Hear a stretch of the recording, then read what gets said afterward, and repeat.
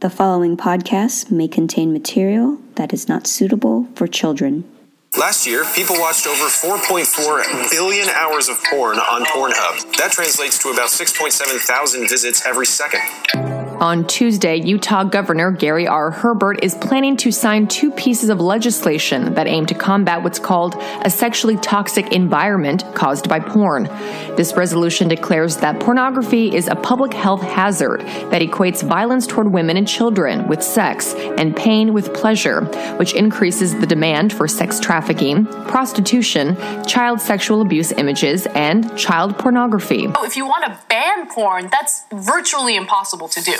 But it's impossible. It's impossible. People will give up drugs before they give up porn. That's exactly right. Well, how do you think porn affects relationships? I think porn affects relationships like the Matrix affected martial arts. I think it sets up an idea that is unreachable, unreal, and damaging in the long run. I think that porn can absolutely destroy relationships. Speaking as a man, I know that if I'm looking at pornography that objectifies other women, most times I'm going to put an image in my mind that is my personally selected ideal, and that ends up being a challenge for my wife, because then her first reaction is, I can never live up to that, or how could I live up to that? I think porn can take the place of real relationships and working through problems. It's a good way. It's like an outlet for emotions and feeling connection, but it's not a real connection, so it's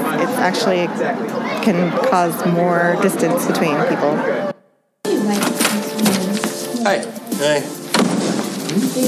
I was just at the bank, and there was this really hot teller, and she didn't ask me to go do it with her in the vault. Same kind of thing happened to me. Woman pizza delivery guy comes over, gives me the pizza, takes the money, and leaves. What, no, like, nice apartment, bet the bedrooms are huge? No, nothing. You know what? We have to turn off the porn. I think you're right. What do you like? All right, ready? 1, 2, 3. That's kind of nice. Yeah, it's kind of a relief. You want to see if we still have it? Yeah.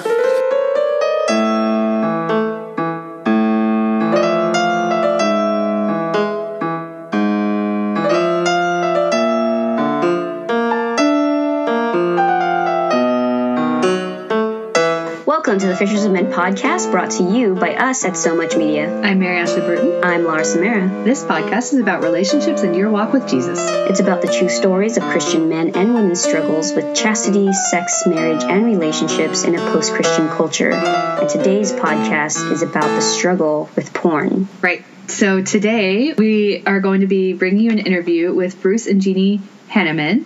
They're a couple with firsthand experience about the impact that porn has on relationships, and also can give their personal testimony to how successful recovery is possible.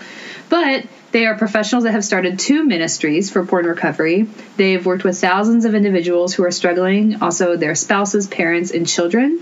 They've been traveling in the U.S. and Canada training clergy on this issue, and they've also served as consultants for the U.S. Council of Catholic Bishops document on pornography. What I really loved about them was just their openness about their story, and so please enjoy. Okay, so at 9 years old, I found my first pornography.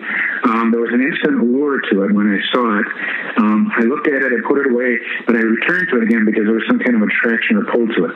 My dad eventually found out that I was using it and looking at it, and at that time what he said to me was that it's a guy thing, pornography is a guy thing, and I was going to be a man.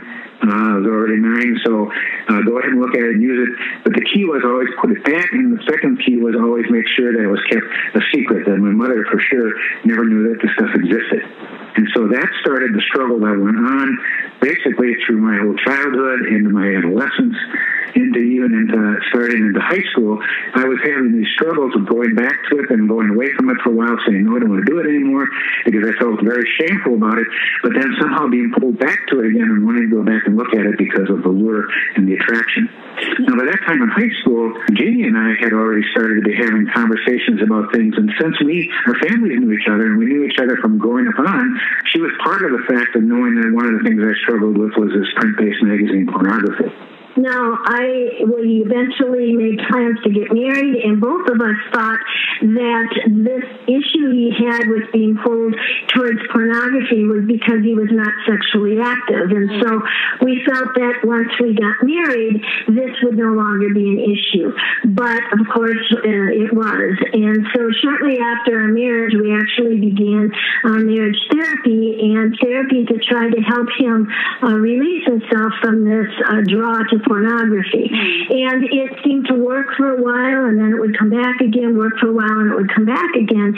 And we tried everything that we could find out there to really stop this pull he had towards pornography. And then when I thought things were starting to come around and work pretty well, I started to notice, however, that my husband, who taught chemistry at the college level, a highly intelligent man, that he was starting to become antisocial. He was starting to have trouble carrying on conversations, and there were a lot of problems that we started seeing with him.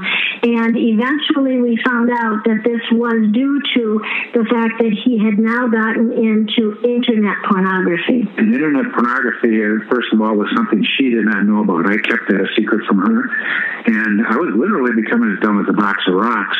There was a lot of brain damage going on from this, and like she said, the antisocial nature of it all. So it was taking a whole different course, because internet pornography is different than print-based pornography. Print-based pornography, you get a monthly issue, you get a certain number of pages for 30 days, and then you wait for the next one, because after a few days of the first issue, nothing's exciting anymore. But with the internet, you can keep your brain stimulated and keep it going as fast as you can, building up more adrenaline, building up more excitement, more anticipation, building up more fantasy in your life, because it's endless. On the internet, it's an absolutely endless search and an endless supply of things that are out there. And so what happened was that as he disclosed this to me, we began to search for help for him to recover from internet pornography now. And we tried everything, including some in-house treatment, everything we could, and nothing was really able to bring the healing that we were looking for, until we came across an online recovery program based on the brain science of change. And it turns out that we now know that Bruce was the third person in the world to go through this program, which was a remarkable program that a wonderful gentleman had put in over $2.5 million into the development of this program, because he knew there had to be some way to help people. And in that process, they created the brain science of change exercises to retrain a person's brain. And it really worked. And Bruce finally had the complete healing that he really needed. And so shortly after that, we received a new bishop in our diocese, and we are the founders of Elizabeth's Ministry. And in talking with us, he asked us to start a program that would address the issue of pornography. So we shared with him our own personal story and our story of both the pornography addiction and the recovery. And long story short, he orchestrated with us the ability to take that program through a partnership and transcribe into it a Catholic version, so that now there is a Catholic version of this program that has an imprimatur, and it is truly saving many, many people and helping them get out of this pornography addiction. On a practical level, what did recovery look like for you as a couple with your relationship to each other and with the people around you? You had mentioned that Bruce kind of became antisocial, and how did you, as his wife, deal with that? Did you know this was due to his addiction? Did you address it in your social settings after you had been to a party, for example? How did that all look like living through it? Well, when it was happening, I had absolutely no idea that he was into internet pornography or that this had anything to do with it, and he had no idea that this had anything to do with his internet pornography activities. So what we did know, it was just not myself noticing, it was family, it was friends, all noticing that he wasn't hearing us, he wasn't participating in things, he was always kind of staring off in space. But in essence, what we now know is he was living in fantasy world, and that was what was pulling him away. And in that that time period, everyone was very worried about him. We were worried that he had a brain tumor and, all kinds of things like that. And so once he disclosed what was happening and we began to do more research, we did discover that, this is a common response to people who are caught up into internet pornography. And so at that point, it was very, very difficult for me. I was very, very hurt. The rest of the time with the pornography, the print-based, as a couple, we were fighting this. Now, this is something he had done completely secretively from me. I felt extremely betrayed. I was caught up in trauma through that process. And so we reached a very difficult time before we found the online recovery program. We were in a very bad place. He was actually contemplated committing suicide, and I had contemplated divorce. And so we were at our lowest point when we were able to find this help that we needed. Once we found this, one of the things in the Reclaim program is that there are many, many hours of video component to this that teach you about the brain science and what is happening. And so we watched those together, and that just brought a sense of calmness to me, because I began to understand and realize that this wasn't something that I was to blame for. It wasn't anything about me. I began to recognize and see some of the things that they were teaching us as a way for us both to heal, because it helped him to heal from pornography, but I also used many of the brain exercises to heal myself from the trauma. Wow. What kind of brain exercises? Can you give us examples of what that looked like? The brain exercises are used to help us to control what's in our brain that's called neuroplasticity. It's like if you exercise any muscle in your body, it grows and it strengthens. Well, if you exercise processes within your brain, what happens is you grow brain connections. We have neuroplastic brain cells, which means every day, every thought we have makes a connection within our brain. And what's happened in the person who's struggling is that they have made so many bad connections that they just keep multiplying these compulsions and these habits and behaviors. So what needs to be done with the brain sciences, exercises do step by step, is they start at the bottom and they take you back through re-exercise the purpose that God designed for human sexuality. And that means then that because of the neuroplasticity, we really lay down a new set of thoughts, a new set of wires, a new set of behaviors. And because we stop using the old ones, they literally wither away. And so eventually we replace the old with all of the good stuff. Is this something that can be done with any addiction or specifically with porn? Like associating something bad with something... Well, when they created this program, it was specifically to deal with unhealthy sexual behaviors, not just pornography, but any unhealthy sexual behaviors. That was their intent. But once they discovered and had all these different kinds of brain science of change exercises, it was soon figured out that it could also work for any unhealthy behaviors. And I'd even push it one step further. I had a massive stroke a year ago, and I was paralyzed on the complete left side of my body. And while laying in the hospital that first night and realizing this, I knew that many of the exercises that are used in the Reclaim program are brain exercises that were developed based on some of the neuroplasticity studies that were done on stroke patients. And so I just took one of the exercises and I worked it nonstop for 5 straight hours. And 5 hours later, I was starting to move the left side of my body. And right now, I am, doing perfectly fine after a massive stroke that way. Wow. So it not only can help with other addictions, but it can also help with anything that needs retraining in the brain. Wow. And so could you all comment a little bit about the spiritual component that you've brought into the science? Sure. First of all, when I was going through my struggles, I was using spiritual direction. I was using the Sacrament of Reconciliation, and I was using several priests that were very, very good with spiritual warfare. And when all of that was coming together along with the brain science, that was really what cured me, that healed me. That was the most effective combination. And so when we started to put in the spiritual components into the program, those were the things we were looking for, things that were spiritually directed, things that were reconciliation-based, things that were spiritual warfare-based, all that kind of stuff that used the riches of the Catholic Church. What we found out is that the Catholic Church has always had all of the answers for eons of time, but those are all practices that are kind of either used separately, or else they're used hit and miss, like Easter obligations and stuff like that. We found out that concentrating on those and using them grew the same kind of neural pathways as the other brain exercises did.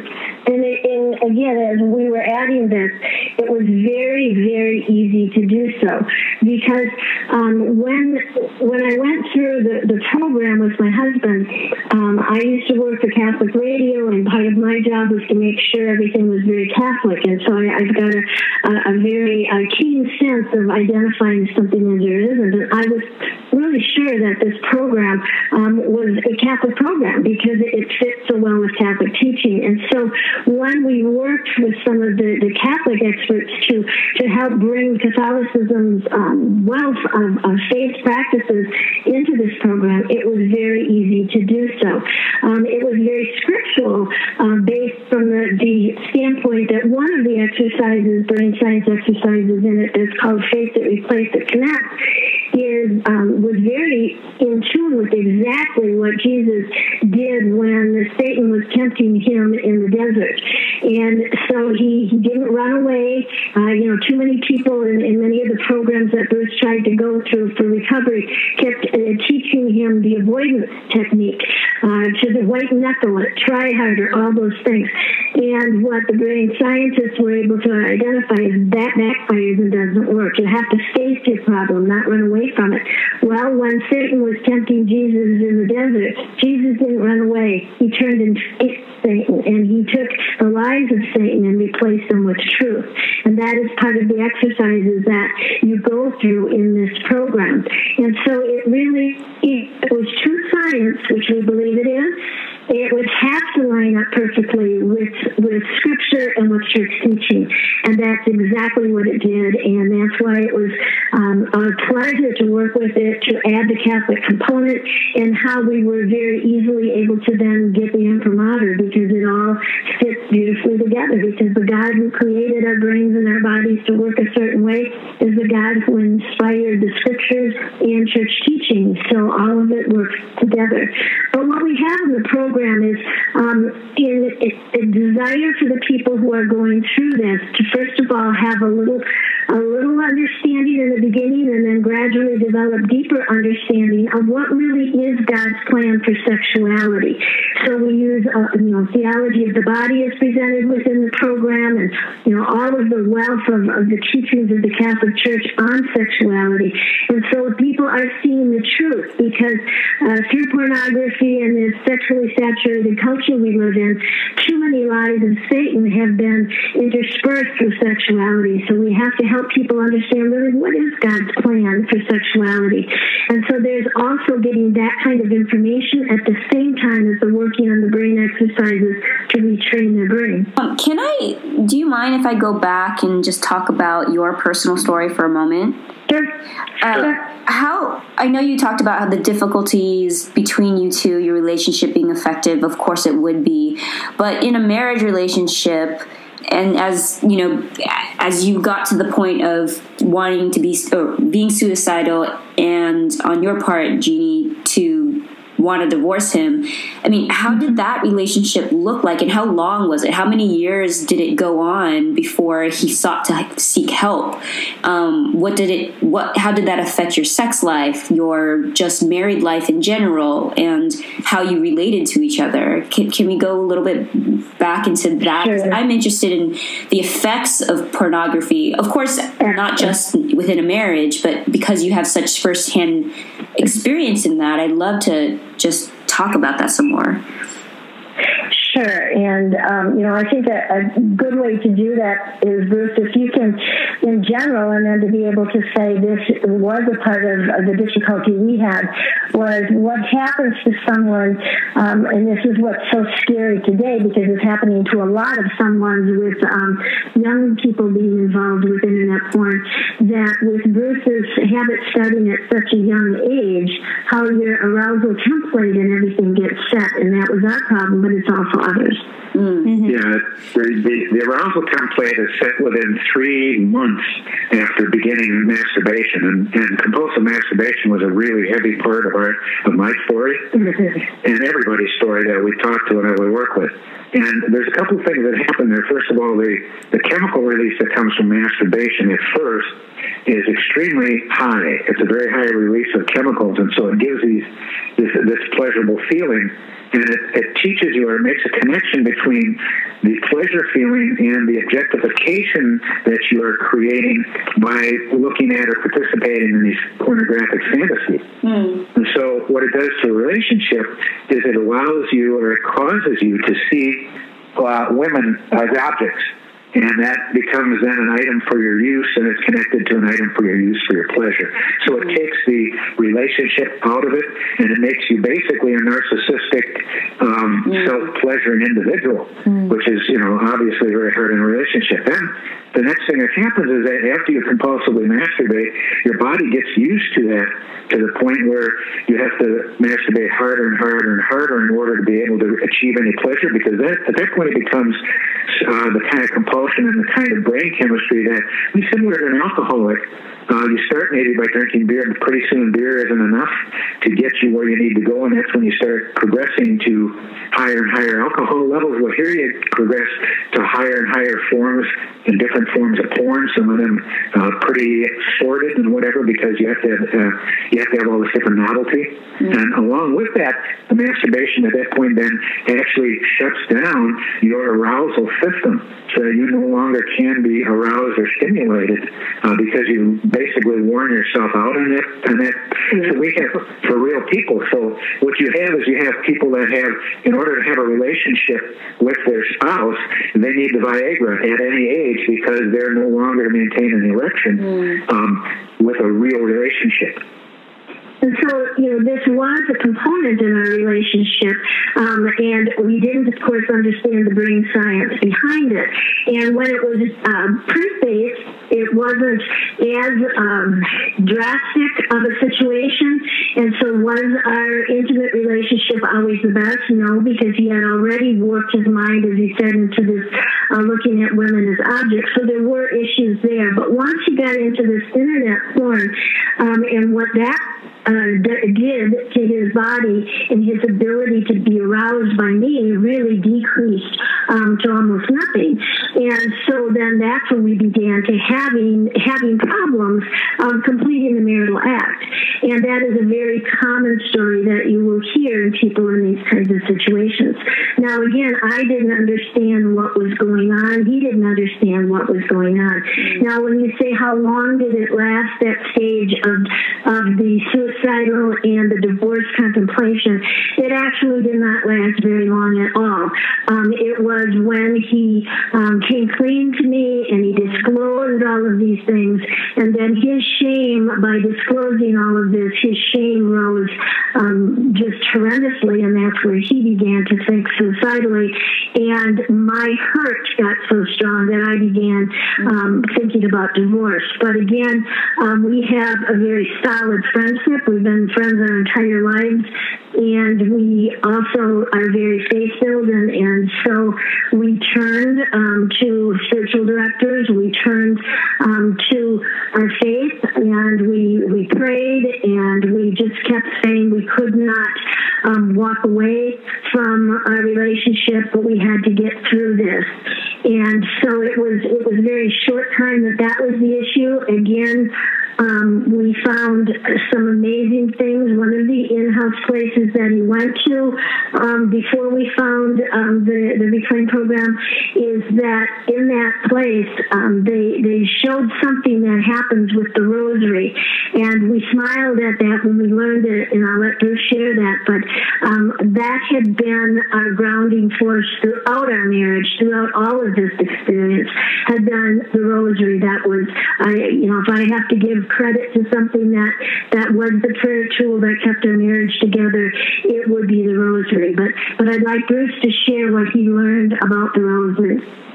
Yes, what I learned about it is that, first of all, by doing functional MRIs of brains, we were shown at the seminar, brains that were severely damaged. And that's because of the fact that the pornography deactivates the frontal lobe of your brain.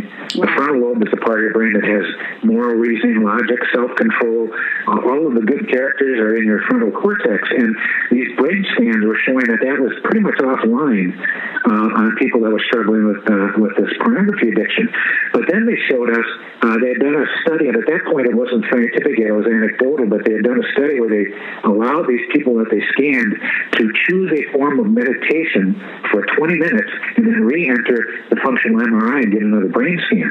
And what they discovered, the person who was a Catholic man who decided he was going to say one day's mysteries of the rosaries, when he went back into the scanning machine, he had already begun to restore blood flow and activity in that frontal cortex, which just blew the scientist's mind away because they realized there's something really powerful here. And so when they presented this, they just asked, is anybody in this crowd Catholic? And it turns out there were three of us that were. And the presenter said, well, you have got it. You have really got everything you need to work on recovery, because look how fast you can regrow your brain and remake those connections using the tools and the prayers and the faith of the Catholic Church.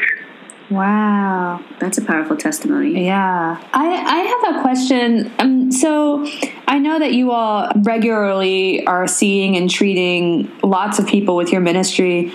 So do you have any advice for how people could start conversations about this? Because this is one of those issues that probably affects all generations at this point, but especially for us, we're both younger, we're both in our 30s, and people in our generation, it seems like this is so common and it feels so pervasive, but nobody wants to talk about it. And it's even kind of one of those things that, if you're dating someone, you should maybe bring it up, but you're not really exactly sure how to talk about it. So do you all have any advice for that? Absolutely. And what we really encourage people, especially in the 20s and 30s when you're making plans for dating and getting married and things like that, is that you really want to be able to talk about the need that there is in the culture we live in today, where all of this unhealthy sexual behavior is accepted as norm. I mean, you can't turn on a television show without seeing some kind of horrendous sexual behavior happening, and definitely movies are filled with it, and jokes and everything. So, the need to be able to start the conversation, and one of the kind of slogans that we want to start a campaign, maybe you can help us, that we want to call Secret No More, meaning that we can't be secret anymore about these unhealthy sexual behaviors that are running rampant in our culture. And so to be able to start the conversations with the idea that if you grew up in America in the last couple decades, you have had so much unhealthy sexual behavior bombarding you that we all need to purify our passions. And so to begin that conversation on a caring level for one another and saying, most likely, you've been somewhat caught up maybe in pornography, or you start talking about this and saying there's a way out. You don't have to live this way.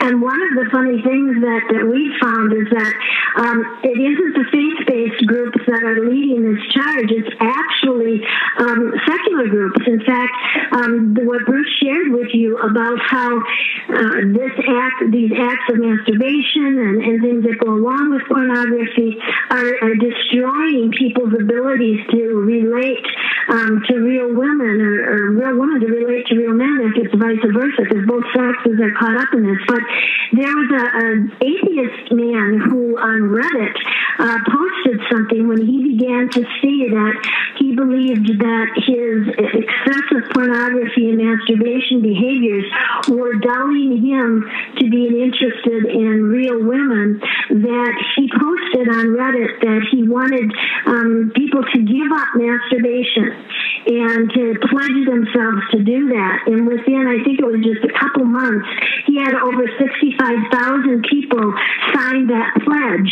And now there's like over 200,000 people have signed that. There's another gentleman who started something that he calls the Unplugged Nation, where people are going to stop using pornography and masturbation so that they have the ability to have real relationships again. And neither one of the people who started this are coming from a faith-based perspective. So I think that if you start with some of the science of this and you share this with, friends and others, and just begin to talk about how this destroys your brain, how this can ruin relationships, and begin to grab onto some of those scientific pieces that everyone likes to talk about, and then you can be able to say, oh yeah, by the way, the church has always said these things as well. So I think it's easier to start the conversation than people realize. Thank you. That's a really great point. That's fantastic. I think a lot of this is great for people to hear, to be able to know that the stats are probably really staggering when it comes to men and women both, as far as how this affects people and how much it affects people and how many people are living in the secret. I love this. You're doing this campaign, Secret No More. I think that's a really great title, or at least a hashtag. Oh yeah, and we would love to later on down the road talk with you all about helping you with that kind of campaign, because that's really right up our alley, I think. But thank you so much. It's so encouraging to hear the science aspect, and it's also very encouraging to hear the spiritual aspect, and just to hear in general that recovery is possible. Because like I said before, sometimes it feels like such a big problem that it can't be overcome. Yeah, but thank you so much. Yeah, it does. And then, again, back to my personal side of my story, so much of what had been traditional in the recovery world was this idea, once an addict, always an addict. And then when they started talking about sexual addiction, when I really started to get despaired with saying, what, you mean I'm going to be facing this the rest of my life? This is the way I got to live? That's the kind of thing that starts prompting those despairing suicide moments. And the truth is, once an addict, always an addict doesn't follow the teachings of Jesus at all. He was walking around healing people while he was on earth. He still heals today. He's timeless and generationless. And for us, as faithful people, for us to even think about the fact that we couldn't be healed from this would be hypocrisy. In essence, it's heresy, to actually discredit the healing power of Jesus. And right in Scripture it says, that how you do this is through the renewal of the mind. And that's exactly what the Reclaim program offers to people, is a renewing of the mind. Okay, great. Awesome. We'll definitely point people to the Reclaimed website as well as any other sources. It has been a pleasure to speak to you. One other thought that just struck my mind when talking about sharing with other people, and what I would say with that is that one of the things that scientists have come to understand is that if a person is afraid, then their prefrontal cortex, the thinking part of your brain, the moral reasoning part of your brain, it stops working. And so if there's anything that is done to scare someone, to threaten them, to make them afraid, they're not going to be able to pull out of this recovery. So it can't be an ultimatum. It can't be something that's done with anger. It has to be that this is something that we can all lovingly care for each other and know that Satan has gone after us in this arena of sexual health. And so we need to support one another, not attack one another if they're having this problem, because then they're not going to be able to recover. So to me, it's just beautiful that the Catholic Church has always had in our masses that, we have to, the current prayer says, what does it say? Lead us, protect us from all distress, or keep us safe from all distress. The end of the Lord's Prayer. Yeah, keep us safe from all distress. Before it was protect us from all anxiety. I'm getting the two times. But both of those are telling us exactly what we need to hear. Because if we have distress, anxiety, fear, then we're not going to be thinking. We're not going to have a moral reasoning to support us. And so we have to approach all of this from a very loving and caring and tender way, but a way that says there is hope and there is healing. And so, I would hope that the message that anyone that hears this podcast is going to get is you can recover from this. Do not believe the people who say once an addict, always an addict, or any of the other things. There is hope and there is healing. And Scripture tells us not to be afraid over and over and over again. And so don't be afraid. Reach out. There is hope and there is help out there. Wow, that's a great way to end it. Thank you. Thank you so much. Yeah. And definitely a great reminder that we all need to be more loving. And grace, full of grace. And full of grace, yes. For each other. That's great. Okay. Bruce and Jeannie, thank you again so much for joining us on our podcast. And I thank you. Keep doing the work that you're doing. Yeah. Thank you so much. Well, thank you. Yeah, thank you for inviting us, and I'm glad that we were able to work through the technical difficulties. Yes. Us too. All right. All right. Bye-bye, guys. Bye. Bye. Good night.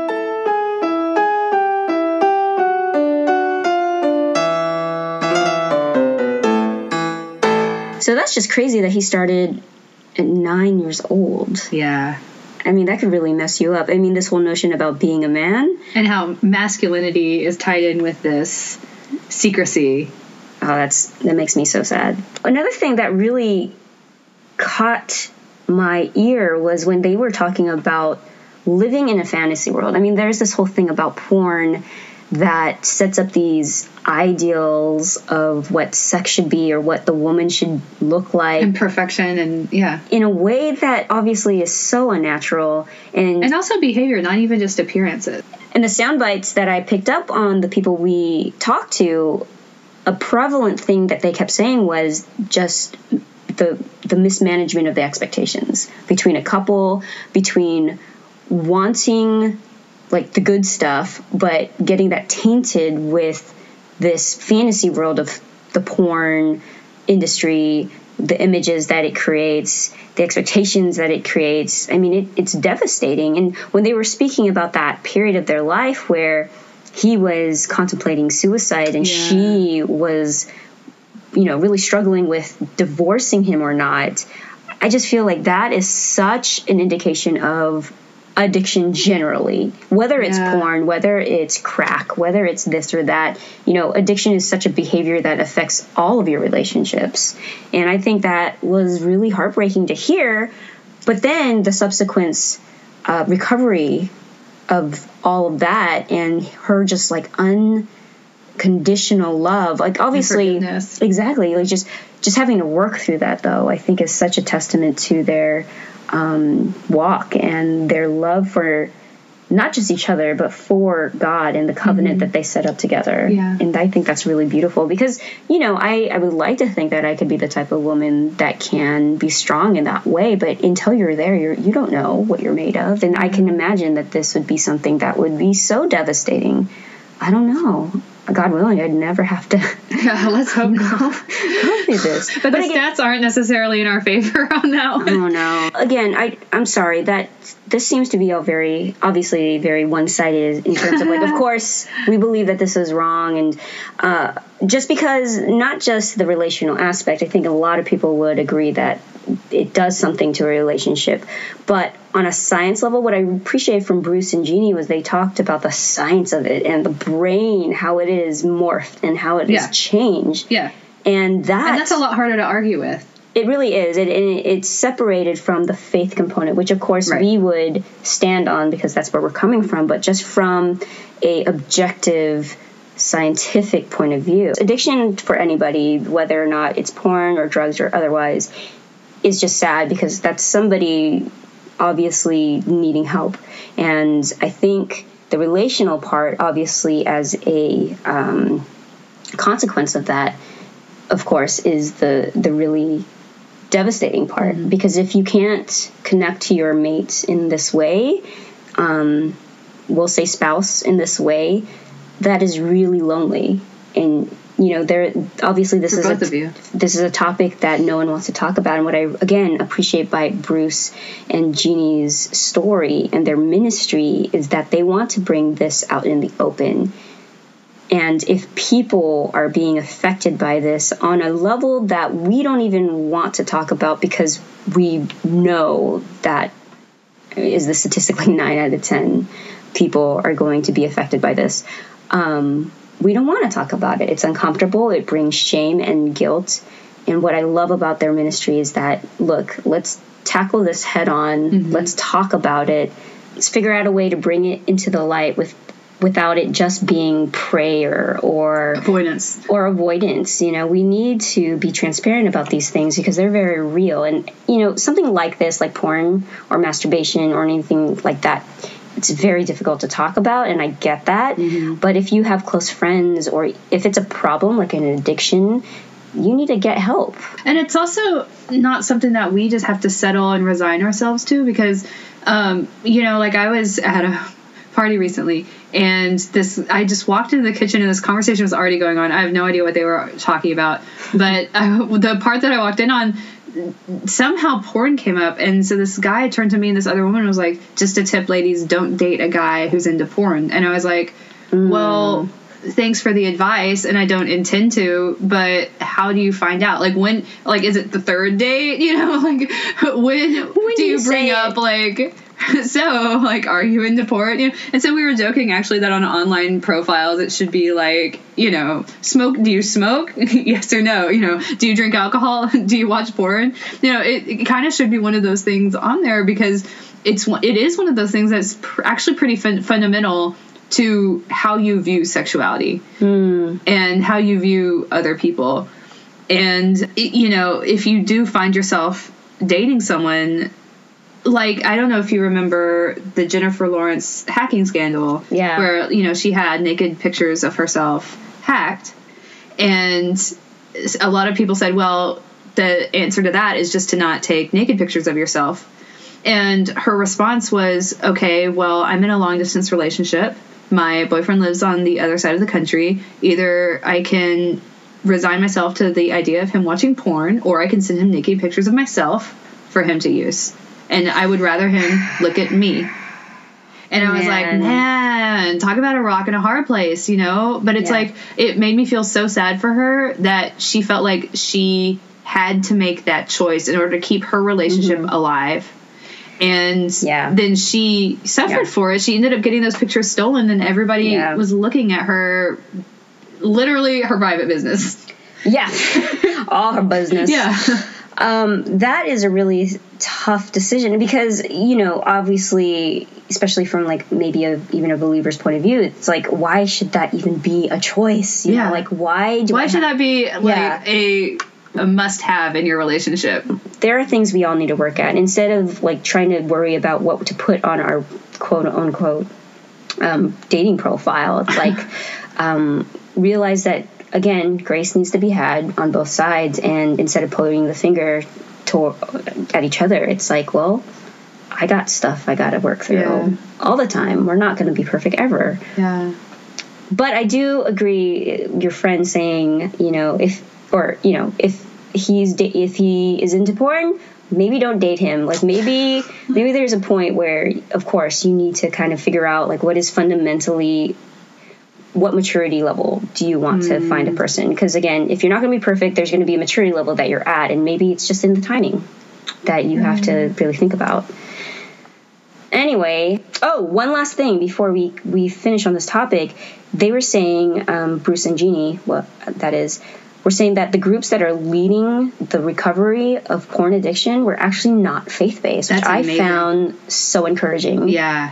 you know, because the view that it is a problem is not just coming from Christians. Exactly. You Yeah, know? it really is a human problem. Yeah. And the fact that it affects your brain, I find that very fascinating and, you know, really horrifying for how easy it is to access any of this. Yeah, so we were trying to figure out what we can say about this. The Bible doesn't really talk about porn. I mean, there are the verses about Jesus talking about lust in your hearts and all of that, and there's certainly things about adultery that we can probably bring up, but that's a different episode. So based on their ministry, we wanted to bring something up about Jesus healing because it's a beautiful thing. Jesus can heal, and addiction is a disease, and there is hope in Jesus and the Holy Spirit and God, you know, coming into your life and being that powerful. We wanted to bring up Luke 8, the woman with the 12-year period from hell. Yeah. I mean, if you really think about it, that was awful. I mean, 12 years. They didn't have Kotex. Yeah, there's Tampax. The feminine hygiene department. Yeah. In the ancient Middle East was probably not what we know it at. And even today, it's really not that convenient. And imagine, I mean, sorry, men, for alienating you, but I mean, just like how awful you feel, you know? Your iron is being drained from you, and you're not getting all the minerals or whatever it is. Just literally your lifeblood leaving you. Yes, it sucks. Men, be grateful. But, you know, all that aside, it's awful, right? So in Luke 8, it starts in verse 43, and there was a woman who had a discharge of blood for 12 years, and though she had spent all her living on physicians, so all her money on trying to figure this out, she could not be healed by anyone. She came up behind him, Jesus, and touched the fringe of his garment, and immediately her discharge of blood ceased. And Jesus said, "Who was it that touched me?" When all denied it, Peter said, "Master, the crowd surround you and you're pressing in on you." But Jesus said, "Someone touched me, for I perceive that power has gone out from me." And when the woman saw that she was not hidden, she came trembling, and falling down before him, declared in the presence of all the people why she had touched him and how she had been immediately healed. And he said to her, "Daughter, your faith has made you well. Go in peace." What I love about that, and you said it earlier, was that she had to reach out to him. Yeah, she's coming to him. And in a lot of ways, I feel like, and I don't mean for this to sound hollow, because I know it can sound hollow to a lot of people, but whatever it is your ailment, whether it's addiction, whether it's a broken heart, you know, we find ourselves reaching out to God in the places where we are finding ourselves in the darkest places. But she reached out, and I think God really wants us to do that, and it'll bring us to a place where we're relying on nothing but Him. Mm-hmm. And this sort of thing, addiction, ruins families, and it ruins relationships, it ruins ourselves.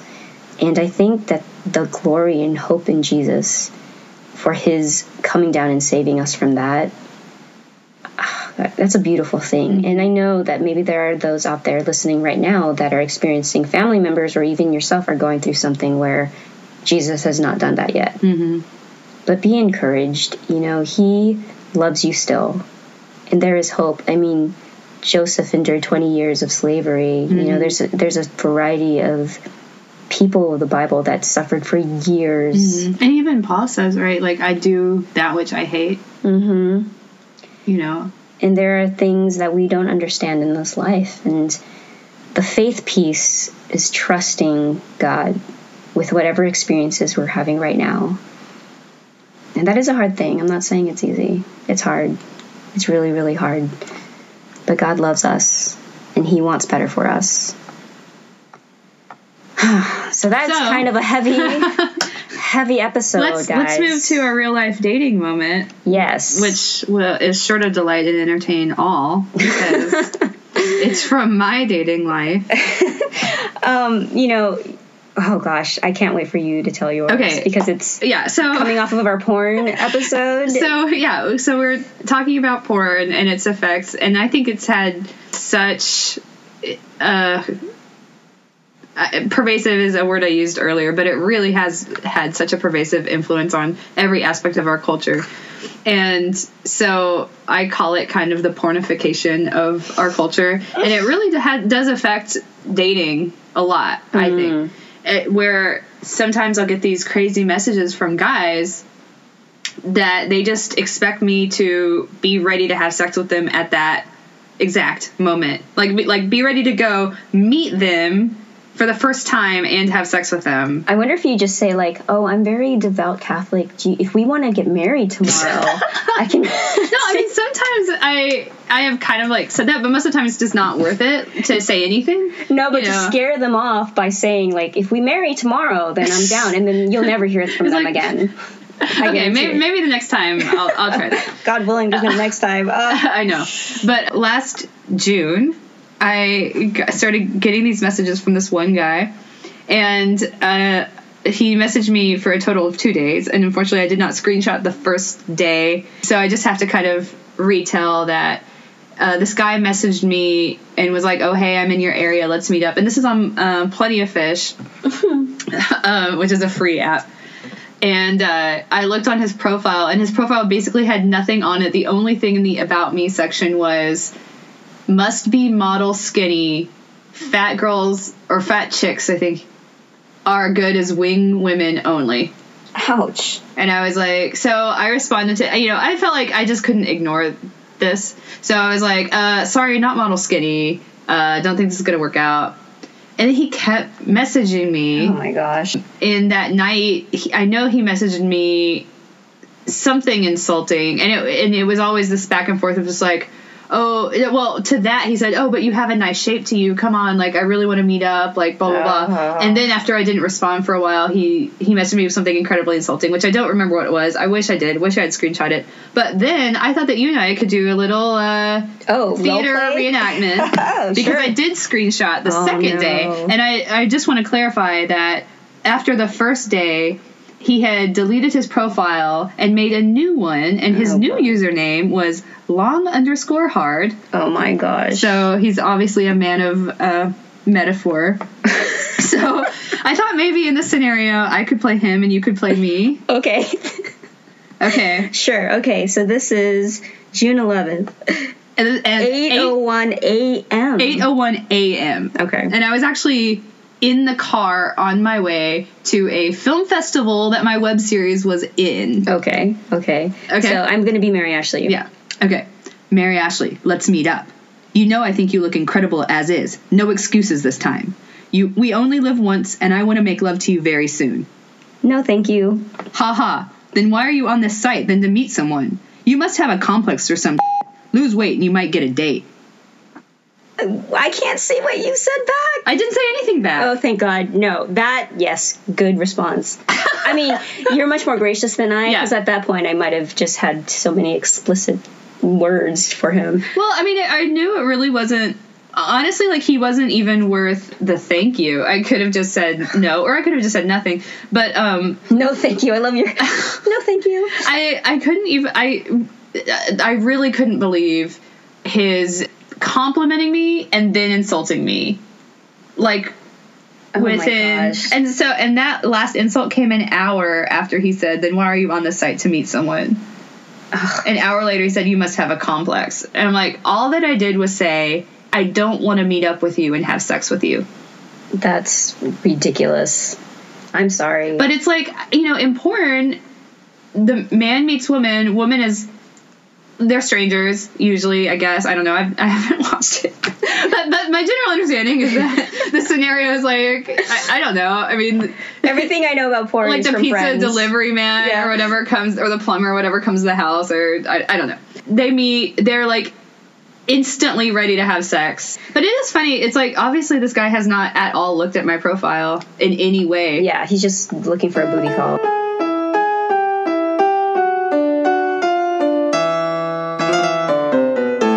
Thank you for listening to our podcast. This has been episode 4 of Fishers of Men, a podcast about relationships and your walk with Jesus. Today you heard from Bruce and Jeannie Hanneman, And you can find their ministries at www.reclaimsexualhealth.com or www.elizabethministry.com. If you have questions, comments, or feedback, please email us at fishersofmenpodcast@gmail.com or on our website at www.fishersofmenpodcast.com. We are also on Facebook under Fishers of Men and on Twitter as @LAGoneFishing. We'd love to get your rates and your comments on iTunes. That is a way for iTunes to recognize that we are noteworthy. Yes, please do. It is really critical in the first 8 weeks that we get rates as well as ratings. We'd love to hear about your real life dating moments, so feel free to also share with us a 2-minute story about your experience to our emails. I'm Laura Samara. I'm Mary Ashley Burton. And until next time, keep swimming. This podcast was made possible by the support of Project Launch in Burbank, California. Project Launch bridges the gap between their clients and their customers through face-to-face direct sales and consulting. Go to www.projectlaunchinc.com for more information.